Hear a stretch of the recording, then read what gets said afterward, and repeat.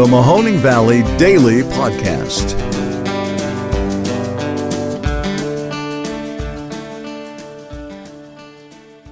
Hello, everybody, and welcome to another episode of the Mahoning Valley Daily Podcast. Sorry about that. I'm your host, Ron Cabuno, and it is Tuesday, November 23rd. Thank you very much for tuning in.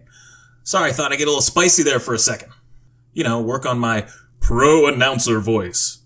Isn't that fun? God, I gotta use that more. Anyways, we got a cool little show for you today. But first, have you heard the one about the lady with the gun who went to Popeyes because her biscuits were burnt? If not, just check out any local news source. Apparently, some lady came back to Popeyes extremely heated because she brought the heat. She drove up to the drive-through window, demanded new biscuits, and when they said they couldn't give it to her without some form of purchase, you know, like a receipt, she got completely incensed, started waving around a gun, and then something happened. Got out of the car, started threatening an employee through the store window. I don't know. The cops came, blocked her in the drive-thru, hemmed her up. It's just, my God, this was a 23-year-old girl brandishing a gun because of biscuits. I'm trying to make up something dumber in my head right now, and I'm certain I could, like two men thumb wrestling to the death over a root beer float or something, but this is actually realistic nonsense we're talking here. Someone who thinks violence or threats of violence is the only way that they're going to get what they want. It's disgusting. But then I gotta remind myself about how angry I get behind the wheel sometimes, and then I'm just thankful that I'm not a gun person. In sad Browns news, real quick, Baker Mayfield went off on the Cleveland fans of all people during a press conference yesterday, saying that the people that were booing him are the same ones who are going to be loud while we're on offense and don't care about the game that much. Dude, I've said it here before and I'll say it again. You're either not that good or you're too hurt to be playing. But either way, if your pride is keeping you out on the field or somehow you're tricking the coach into keeping you out on the field, you're not doing us any service. And not only that, you're supposed to be the leader of the team. So when you start to get criticized, don't clap back. Just own it, because a loss is a loss, but it turns out this was a win. So just go out there and say, we won the game, didn't we? I've got to do better. They were right when I was playing like trash. I just don't see him doing that. He always wants to pick a fight, even if it's with the hometown crowd. But he'll defend us the very next week, as long as we're not ragging on him. I don't know. Really interesting, because he's got a lot of money on the line, depending on how well he plays the remainder of this season. And I'm not so sure how much he should play at all. But whatever, sorry, too much Browns, I know. But it is fun, isn't it? I'm going to give you one more little taste of Fox's irresponsible nature, and then we'll move on to the theme of the day, which is the King Richard movie, starring Will Smith, about Serena Williams, Venus Williams, and their father. So yesterday I said, I really hope that whoever is behind that stuff in Waukesha, the guy driving through the parade, wasn't motivated by anything politically or terroristically, because that's the last thing we need. And it turns out that was kind of the case, but not if you would turn on Fox News. Or, in my case, open up their app, because these despicable people, once more, are just trying to light a fire of vengeance under anyone they can. And you know how they do it? Well, they take the mugshot of the actual perpetrator, and then they use a quote from someone else who happens to be a Black Lives Matter activist, saying that it sounds like it's possible that the revolution has started in Wisconsin. You've got to be kidding me. Nothing pisses me off more right now than pulling conflict out of thin air and manufacturing hatred, and that is what Fox News does almost better than anybody else.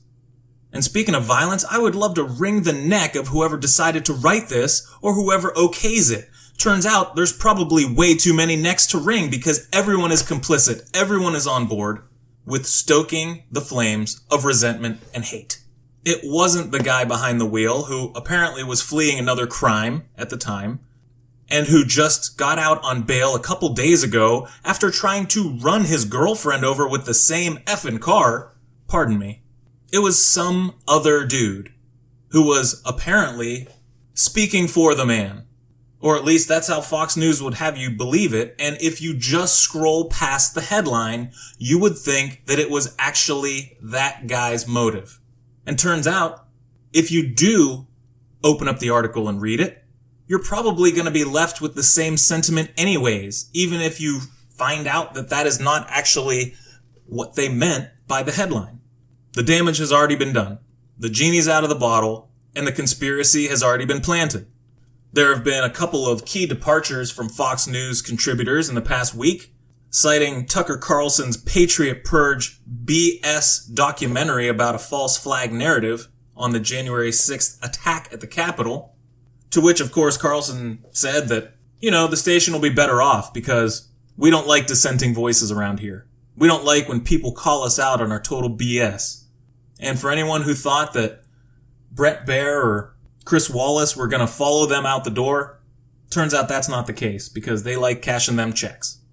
But anyways, I'm going to calm down and I'm going to talk about a fantastic movie that I saw yesterday with my wife. It was actually her idea, and it was the new Will Smith King Richard movie. Now, before we watch this, I said, I really hope that they focus on Venus more than Serena. And it's not because I like Venus more than Serena, although that is the case, but it's because Venus was so groundbreaking. And at the time, we knew that there was going to be another Williams sister, but we had no idea it was going to be of the magnitude that Serena ended up playing to. We just knew that there was a tall, skinny, brace-faced, beaded braid monster out on the court. Absolute terror. And she seemed pleasant as punch.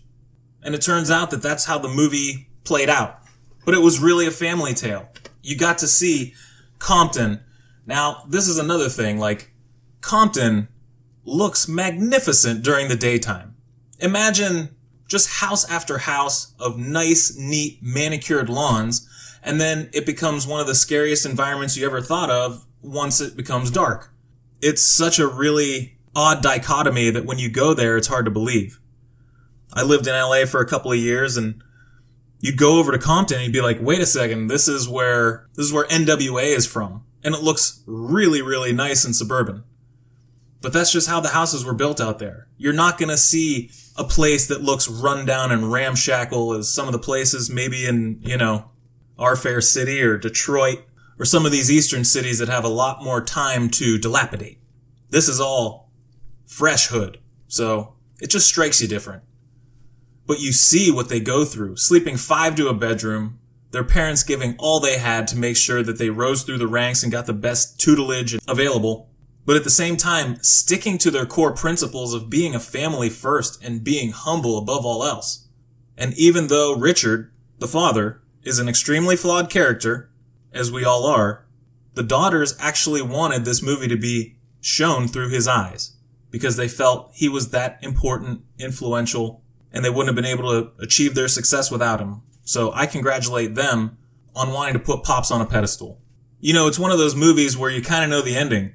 We're sitting here knowing full well that Serena is the greatest player ever to grace the courts, and her sister not far off, and also essentially being the Tiger Woods of her sport. But the movie does a great job of taking you through the ups and downs that it took to get there. So it'll throw you for a couple loops when the family has those setbacks, and it makes you cheer even harder for them when they finally do reach that mountaintop. So I would just say that I definitely recommend it. It's not usually my type of film, but you throw in a very, very funny performance by Will Smith and do it in a sports period piece, and you're probably going to have me most of the time. And this one did. And with that, I think we will wrap up the show for today. Thank you very much for tuning in as always. Go out there, spread the peace, and be well. And we'll see you on the next episode of the Mahoning Valley Daily Podcast. Not too bad.